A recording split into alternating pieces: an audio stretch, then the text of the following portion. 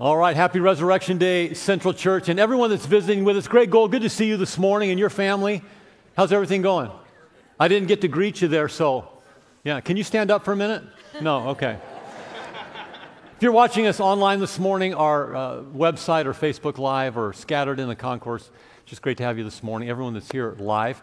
We're going to incorporate our Easter sermon into our larger teaching series. We've been in a series called When. It's a study in the book of Psalms. So if you have a Bible this morning, please take it out and turn to Psalm 16. We're going to look at a few verses in Psalm 16 in just a moment. If you need a Bible, there's probably one in the seat in front of you or under the seat if you're up front. Chelsea, how are you today? Fantastic. Fantastic. Thank you for asking. Let's pray together. God, thank you for your power that works in us as your people. And thank you, Lord, for the resurrection that gives life, that gives hope. Lord, I pray this morning as we gather here, and for those watching us online this morning, God, that indeed the power of the resurrection would permeate everything about us and change us. Lord, as a result of looking into the Scriptures this morning, we ask that the Holy Spirit would give us insight and help us to understand what we're reading and studying, and Lord, that we'd live differently as a result of this. And we ask all this in Christ's name. Amen. Amen. So expectations are everything when it comes to making a commitment. In other words, you need to know what you're getting into before you commit to it. You need to be able to make realistic or have realistic expectations about whatever you're going to commit to before you make that commitment. So I was a former high school basketball coach, and when I coached my guys, I would tell them before the season started all of the expectations that I had for them. And then I would have a parent meeting. And if you're a coach, you know what that parent meeting is like, and you kind of go over the whole season. You share with them in advance your expectations. And they need to be in agreement with the expectations of the coach before they make the commitment to the season and to the team. And so in that parent meeting, I would explain everything. I'd go over the game schedule with them. I'd tell them about our practice schedule. I'd talk about bus times for games, what the consequences were if their son missed the bus for a particular game. I would talk to them about what their sons could or could not eat on game days. We tried to monitor some of their food intake and make sure they're hydrated and those kinds of things. We talked about proper protocol. When they got frustrated with me because their son wasn't playing as much as they thought they should, there was a time and a place and a space to do that. There's an appropriate way and an inappropriate way to approach a coach and talk to him about your son's playing time or whatever it is if you're frustrated. You don't come down in the middle of the game and pull me off the bench and start talking about what a bad coach I am. Or sit in the stands right behind me and start telling all the parents what a bad coach I am. So there's protocol. And then I would go over the season schedule and I would tell the parents, unfortunately, basketball season is over both Thanksgiving break and Christmas break. So, most students get time off for Thanksgiving and Christmas in school. Unfortunately, we have both practices and games over those breaks. And so I need your sons there for practice and I need your sons there for games, so you can't do family vacations and things like that.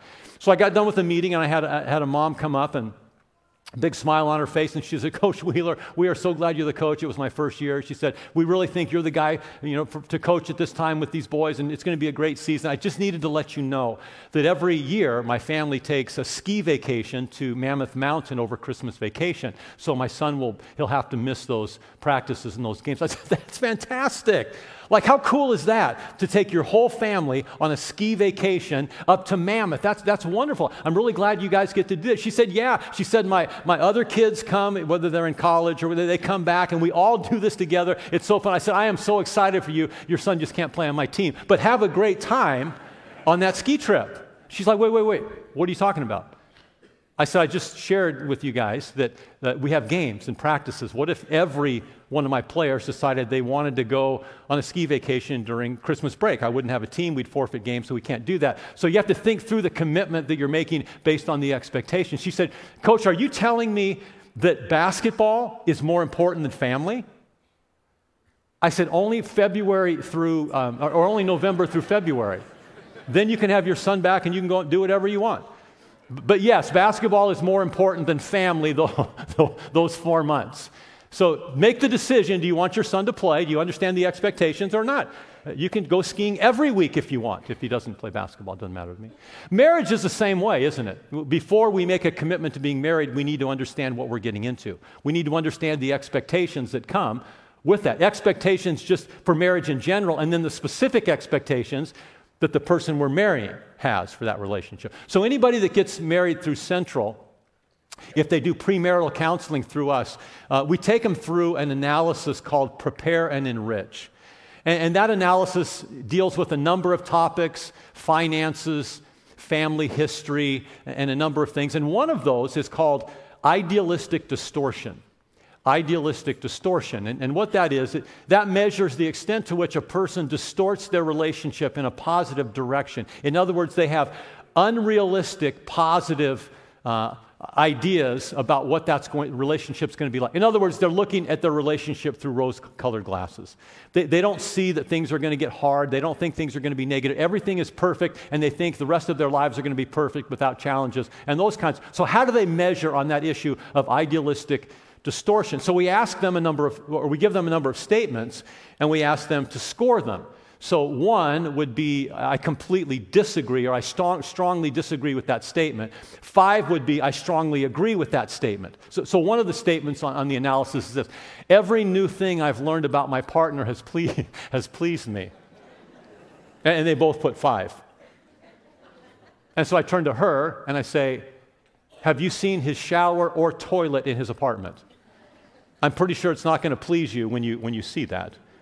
And I turn to him and I say, do you have any idea how long it takes her to do her makeup and to get ready just to go to Culver's? Like you're going to be sitting in that chair for hours going, I'm so hungry. What is she doing in there, right? I'm pretty sure that's not going to please you. Another statement they have to respond to is this: my partner completely understands and sympathizes with my every mood. She scores 5 on that. She says 5. Yeah, that's exactly right. And I say to her, which moods have you shown him so far? I'm pretty sure the full repertoire is not on display yet, because there are going to be moods that neither does he fully understand nor sympathize with. Here's another statement. My partner and I understand each other completely. He scores 5. He says, I completely agree with that. I'm like, dude, come on. Dude, how can you put a 5 on that? It's a trick question, because no man in the history of the world has ever fully understood a woman. You're not going to be the first, pal, that completely understands your partner. It just doesn't happen. Expectations before we make a commitment. I want to talk about spiritual expectations today. Specifically, how does the resurrection of Jesus Christ change the expectations for me as a follower of Christ? How does the fact that Jesus rose from the dead, I want to talk about our participation in that, how does that affect the expectations for us in terms of how we live as Christians? That's where I want to go today. So Easter Sunday is a day that we celebrate the physical or bodily resurrection of Jesus Christ from the dead. Jesus was alive physically, hung on the cross, died on the cross physically, and on the third day rose physically from the dead, right? That's the story of Easter. But did you know that the New Testament teaches that if you are a Christ follower, if you are a Christian, then you have been raised with Jesus. You have participated in his resurrection from the dead. You've been resurrected to new life. Did you know that the New Testament says if you're a Christian, that happened to you? Ephesians chapter 2, verse 6 says this: for he raised us from the dead along with Christ and seated us with Christ in the heavenly realms because we are united with Christ Jesus. He raised us from the dead along with Christ and seated us with him in the heavenly realms. Now, that means exactly what it says, that you were raised to life, you were resurrected to spiritual life, not physical life. You were already alive physically. But you were resurrected spiritually. You were dead in sin, and then you were brought to life. It doesn't mean that that's just a concept. It's reality. It doesn't mean that that's symbolic. I was symbolically raised with Jesus. No, there's substance to it. It's not just a doctrine. It's a daily reality and truth that we live out in our lives. Here's the problem. I run into a lot of Christians that either believe or simply live as though their being raised from the dead is just symbolic. There's no reality to it. It's just a theory. It's a concept. It's symbolic. I know the Scripture says sort of symbolically I was raised with Jesus, but that's not what the Scripture says. The Scripture says you were literally dead and you were raised from death to life through Christ. You participated in His resurrection spiritually. Again, not physically, but spiritually. Friends, that's a game changer. That totally changes the game of what it means. It changes the expectations for being a Christian. Because if I've been raised with Christ, if I've been resurrected to a new life, that means the expectations are that I will live a new life. If it's just theory, if it's just symbolic, if it's just a concept, but it actually didn't happen to me, then I don't have the power to live differently. And unfortunately, I run into a lot of Christians that live that way. I really haven't been changed. I attend church, I believe in Jesus and all that, but I really haven't been resurrected in Christ. And that's what I want to talk about this morning. What does it mean to be raised with Christ? If we participate in His resurrection, what are the implications for our life? And the first is this: my morals have been raised. If I've been raised with Christ, my morals have been raised. Ephesians chapter 2, verses 1 through 6 says this: you were dead, spiritually dead, in your offenses or transgressions and sins in which you previously walked. That is, before you came to Christ and were raised to new life. You were dead in sin, and you walked according to the course of this world. Say the course of this world. The course of this world is the way the world operates. It's the way the world behaves. It's the moral level that the world lives at. It's how they live their lives. And he says, you previously walked according to the course of the world. The implication is you don't walk that way anymore. You don't live like the world lives. You don't walk like the world walks. You don't behave like the world behaves because you've been raised from the dead. According to the prince of the power of the air. That's a reference to Satan, the spirit that is now working in the sons of disobedience. Among them, the way the world operates and the operation of Satan, and we all previously lived in the lusts of our flesh, indulging the desires of the flesh and of the mind, and we were by nature children of wrath. Before we found Christ, we were no different from the world. But God, being rich in mercy, because of His great love with which He loved us, even when we were dead spiritually in our sins, He made us alive together with Christ. By grace you've been saved, and raised us up with Him, and seated us with Him in the heavenly places in Christ Jesus. He literally raised you from the dead. You were dead in sin, and He made you alive, and He raised you up, and He seated you with Christ in heavenly places. So you now have been raised through the resurrection of Jesus Christ to sit with Jesus in His place of authority. It means that you are above the power of sin and the power of Satan. We used to walk according to the course of this world. We used to be under the spirit that now works in the sons of disobedience, but we've been raised above that. In other words, now as we live our lives, we live by a moral standard that's higher than the moral standard of the world. We live differently. If you've not been raised with Christ, literally, spiritually, then you don't have the power to live above the world, and God hasn't raised you to that place in your life. But because we've been raised, because we have a different moral standard than the world has, it means that when it comes to sexual purity, we live by a higher moral standard. It means when it comes to profanity or the things that come out of our mouths, we have a higher moral standard that we are living to than the world does. It means when it comes to alcohol use, you are living by a higher moral standard than the world. What the world does is not acceptable for those that follow Christ. We live by a different moral standard. It means that our perception, our view of marriage and divorce, is at a higher moral level than the world. We don't just jump in and out of marriage and relationships anytime we want. There's more value to that God has placed on it. So if you've been raised with Christ, you have been empowered by Jesus Christ through the resurrection to live at a level that you were not able to live at before, because we used to just live like the rest of the world. But now, in Christ, we've been raised in power to live at a higher standard. That's the challenge for us in Christ. So do you know what I am as a Christian in this world?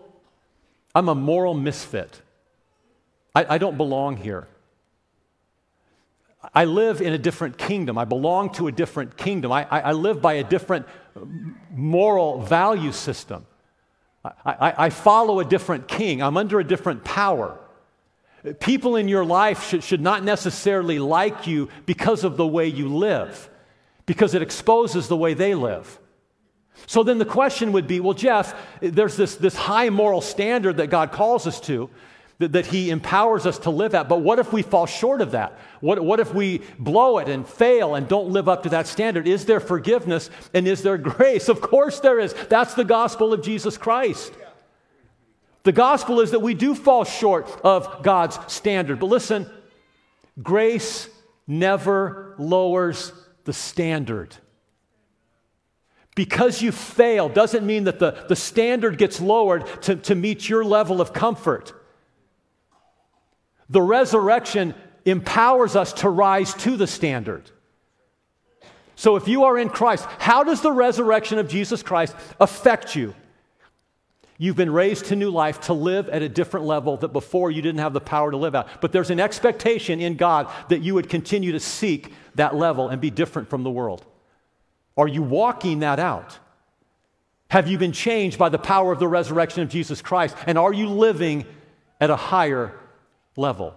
Not only do our morals get raised, but our values get raised. Our values get raised. So Paul says in Colossians chapter 3, verses 1 and 2, he says, if you've been raised with Christ, and a better translation of that is since you've been raised with Christ. Since you've been raised with Christ, seek the things that are above, heavenly things, where Christ is, seated at the right hand of God. Seek His kingdom. Seek His rulership. Seek His will and purpose. Set your mind on things that are above, not on things that are on the earth. What has the resurrection produced in your life? This desire to live by a new value system, to seek the things that are above. In other words, now we are to seek to build God's kingdom, not our own. Our life should be marked by building the kingdom of God, His kingdom, not our own empire. Our lives should be marked by investing in things that will live forever, not things that will end with this life. How are you doing with that? Giving your life away. The word seek in Colossians 3:1 is a word that Jesus used on a number of occasions. And it means to intensely pursue something, to be diligently focused on something. He used the word to talk about a shepherd that had 100 sheep.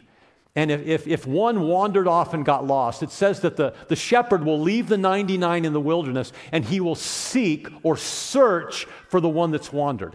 I mean, it's a diligent pursuit. The shepherds were responsible financially for every sheep. If they lost one, they had to pay for it. So when they went out to find a lost sheep, they were diligent in their pursuit. They were focused in their pursuit.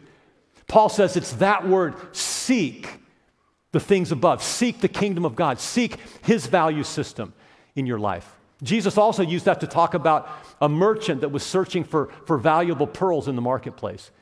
It says he went looking to find the valuable pearl, and when he finds it, he sells everything he has in order to purchase that pearl. There's diligence, intensity related to that. A pursuit of God's kingdom and not our own. When I think of that concept, when I think of what that means, I think of a couple in our church, Dr. Dave and Jane Munson. Some of you may know Dave and Jane Munson. This is when they were married. Dave's in his 70s now, so they were married quite a few years ago. This is a more recent picture of them. Dave and Jane have been in Central over 40 years. Let me tell you a little bit about Dave. Dave is a highly admired and revered doctor in Sioux Falls. Started the NICU here. Is obviously well off financially and could be pursuing a lot of things in life that if you have money, you could pursue. And he's now in his 70s. But Dave, when I came, Dave was on our elder board. And Dave had served on the elder board before. Dave's probably served on every board in the church. Dave has taken medical mission trips with our church and probably with other churches that I don't even know about. But he went to Ethiopia with our team to establish some medical procedures and things in Ethiopia. Right now, Dave and his partner in crime, Phil Glanzer, both guys in their 70s, every week lead one of our student ministries small groups of guys. They're seniors now in high school. The amazing thing is not that Dave and Phil lead this group every Wednesday night all during the school year and commit their time to that, but they've been doing this for 7 years. They started when these guys were in 6th grade. That's not my idea of retirement. My idea of retirement is not meeting with 6th grade boys every Wednesday night for the school year. And then when they get into 7th grade, same thing. When they get into 8th grade, same thing, all the way through their senior year. And they are beloved by these boys. Dave and Phil just pour into them every week, into their life. Let me tell you a little bit about Jane. Jane was a nurse by profession. Jane serves in our kids' ministry once a month. Jane is in leadership in our women's ministry called Woven. Every Monday, Jane goes down to Joe Foss and rocks babies of teenage moms who are trying to finish their high school education. So she goes down there and watches their kids while they can go and finish their education. Jane's been involved in local jail ministry ever since I got here, which was 11 years ago, just going and visiting female inmates, trying to encourage them and help them. They don't have to do that. Dave and Jane together now are part of our marriage academy. They mentor a couple whose marriage just needs a little bit of encouragement and strength. For the next 11 months, they're going to be meeting once or twice a month with this couple just to pray with them, support them, and encourage them. I don't know about you, that's a great example to me of someone that's kingdom-minded, someone that's investing their life in things that are going to last forever, not things that are going to pass away with this life. How are you doing with that? Have your values been raised? Is your life about the kingdom of God or your own kingdom? Are you still chasing the things that people in this life chase? Money and possessions and fame and physical beauty and all of those things like the world does? Are you worldly minded or kingdom minded? See, when you've been raised with Christ, you are to continue to seek the things above where Christ is, seated at the right hand of God. You're to set your mind on things above, not on things of the earth. That's what's to mark your life. And the resurrection gives you the power to do that, to empty yourself so others can be filled. Not only being raised with Christ raises our morals, and not only does it raise our values, but it raises our hope. It raises our hope. So 1 Peter chapter 1, verse 3, Peter says this, "Blessed be the God and the Father of our Lord Jesus Christ, who according to his great mercy has caused us to be born again, born of the Spirit, saved, to be born again to a what? Living hope. Not a dead hope, not a theoretical hope, not a symbolic hope, right? Not a conceptual hope, but a living hope, a real hope, a hope that you live with every day. He's caused us to be born again to a living hope through the resurrection of Jesus Christ from the dead. So your participation in the resurrection of Jesus gives hope. You are to live with this living hope. And so we are to have both daily and eternal hope that we are going to see God's goodness. Hope, not because we're going to fix our circumstances, but hope that life is going to change, our circumstances are going to get better because God is good. Amen? Amen. God is only and always good. He never changes. And so as we walk with Him, we have this living hope, this joyful expectation that our lives are going to turn for good because God is good. So Romans 8:28 says, we're convinced that God causes all things to work together for what? For good, to those who love God, to those who are called according to His purpose. We have an expectation. We are convinced, Paul says, that no matter what you're going through, God is working right now to bring good. So you have this living hope. You don't have the discouragement and the emptiness and the darkness of the world who has no hope, who doesn't know whether God's goodness is going to be seen in their lives. We have hope. We have confidence that we're going to see the goodness of God. Jeremiah chapter 29, verse 11, God says, I know the plans that I have for you, says the Lord. Plans for what? Good. Not for disaster, not for evil, to give you a future and a hope. It's the goodness of God that anchors our hope in Him. Whether you realize it or not, the plans of God for your life are plans for good, not for disaster. If you're going through disaster, if you're going through heartache, if you're going through a challenging time, the plan of God for you is for good. Paul says he's working right now to move this toward goodness, so you have a living hope. The world doesn't have that hope. Paul said that hope is for those who love God and who are called according to His purpose. If you're a Christ follower, you have that hope. You are to live with that hope, believing God's goodness is going to be seen in your life. David in the Psalm said, I would have despaired unless I believed that I would see the goodness of the Lord in the land of the living. I would have despaired like everybody else. I would have feared like everybody else. I would have been anxious like everybody else if I did not believe that God is good and I would see His goodness in my life. Where are you today? What are you going through? The health crisis? Family crisis? Dark period in your soul? What are you dealing with today? We're not excused from a living hope because we're going through difficult circumstances. It's in those difficult circumstances that living hope should come to the surface because we expect to see the goodness of God. There's another reason we can have living hope. It's because God by nature is a restorer of broken things. Here's what we read. Psalm 23:3. David says about God, He's my shepherd and He restores my soul. He guides me in the paths of righteousness for the sake of His name. Psalm 23 is a shepherd psalm. It's sheep language. And sheep, because of their stature, because of their body type, top heavy with really short little legs that aren't very strong, if they get turned over, it's very difficult for sheep to get back on their feet by themselves. When David says he restores my soul, he's talking about a cast sheep, a sheep that's world's been turned upside down, who needs the shepherd to come and restore him, put his feet back on the ground. That's what the Lord does in our lives. He restores our soul. When our life gets turned upside down, He begins to put us back on our feet. Why do we have a living hope? Because we believe in the goodness of God and that God restores what's been broken or damaged in life. Jeremiah chapter 30, verse 18. This is a prophecy of Jeremiah when the people of Israel were in captivity in Babylon. They were there 70 years.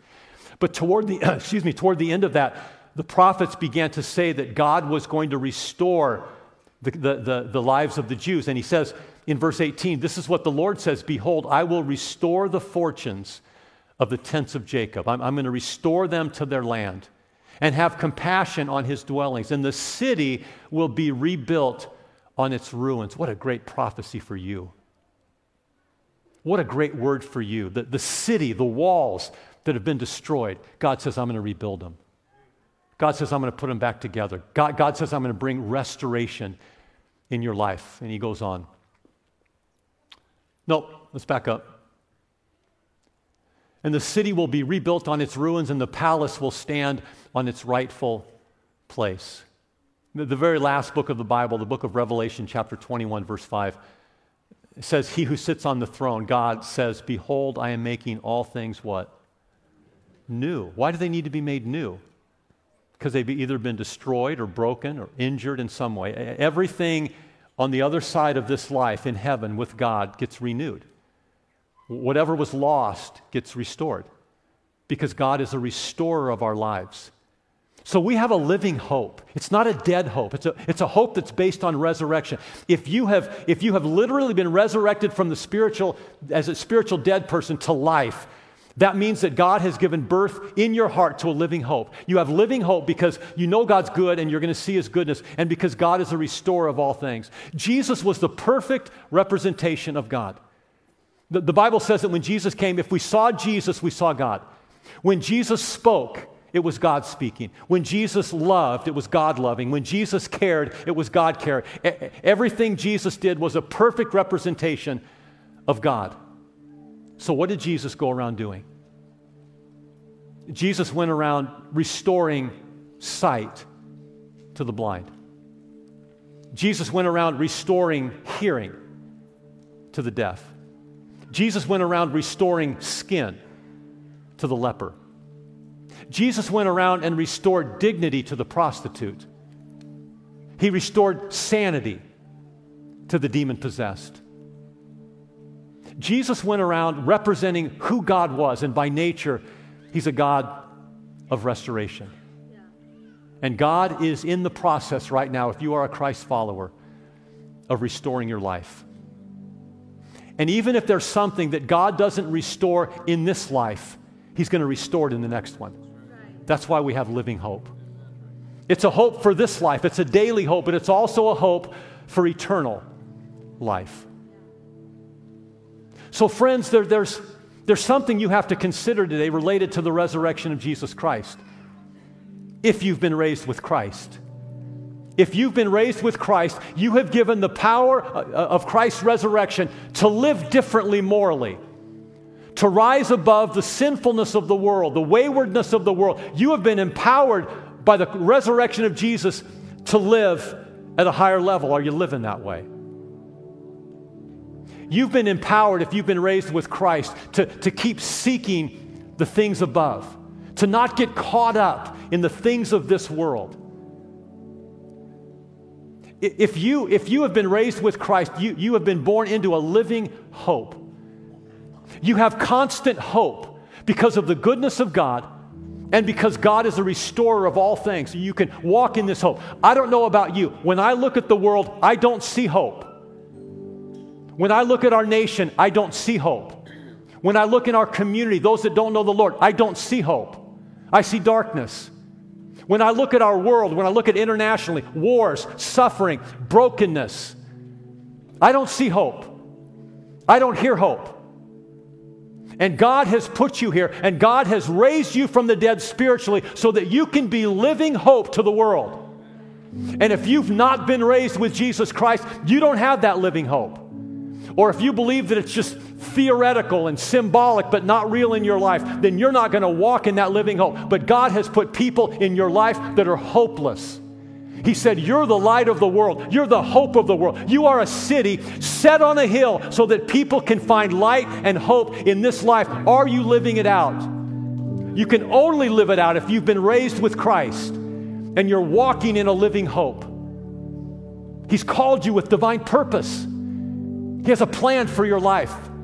Yes, when you fall short of His moral standard for your life, there's grace and forgiveness. But then there's more resurrection power to raise to that level of living that God has called you to as an example to this world that things can be different. You're living proof if you've been raised with Christ. If you believe that you've been literally, spiritually empowered from death to life, then you can live like God wanted you to live. And some of you today have never experienced that. You've been to church, you're here on Easter, we're so glad you're here today. Maybe you know the Easter story, maybe you know the Christmas story. Maybe you know about Jesus, you believe that Jesus died on a cross and Jesus is who He says He was, but you've never surrendered to Him. And you've never been raised from the dead. You can be raised from the dead right now. You can leave here a completely different person. Not in theory, not I believed something, I thought about some concept, but I was actually resurrected from the dead by Jesus Christ and His power. And if you'd like that this morning, I want to invite you to a life of resurrection. I want to invite you to a life that right now you don't have the power to live, but Christ can save you and give you a new life. Would you bow your heads with me this morning? And if that's you this morning, would you pray this with me? We say around here it's as easy as ABC. A, you just have to admit that you've sinned against God. You've fallen short of that moral standard that He intended for you. B, you have to believe that Jesus Christ was God and He came to the earth and He lived a sinless life that no one else could live. And He went to the cross on Good Friday and He died to take your sin on himself. And then on the third day, he was raised to life so that you could be raised to life. You have to believe that Jesus can forgive your sin and give you a new life. Would you pray that with me this morning? Say, Jesus, I know I'm a sinner. I know I need to be forgiven of sin, and I know that I don't have the power to live the kind of life you want me to live, but I invite you right now to raise me from the dead. I invite you, Lord, to forgive my sin, to cleanse me from every wrong thing I've ever done. And Lord, I confess that I need you. Would you resurrect me today, Lord? I commit myself to walking with you, with your power in Jesus' name. Amen. If you prayed that just now, and you meant that, you're experiencing the resurrection of Christ at this moment. And if you prayed that prayer, we want to help you with that decision. I'm just going to ask you to do one thing quickly. In the notes that you have today, under my bulletin notes, there's a QR code. If you scan that sometime this week and pursue that, we will get back to you and we'll help you understand what it means to follow Christ in this life. Would you stand with me, everybody, this morning as we bring this time to a close? My question for you this morning is, are you going to be that hope to the world that God wants you to be? Are you going to live at that standard God wants you to live at? Would you pray with me? Lord, we believe this morning and we confess that we were raised with Jesus Christ in his resurrection. We were spiritually brought to life, and because of the resurrection, Lord, you've empowered us to live differently. So Lord, please help us this week to live in a way that people in this life realize there's hope for a different life. That people could realize that we can positively and confidently go about our life because we know we're going to see God's goodness and we know the Lord is the restorer of all things. God, help us this week to be your light in a really dark world. In Christ's name we pray. And everybody said, amen. Happy Easter. Have a fantastic day with family. God bless you.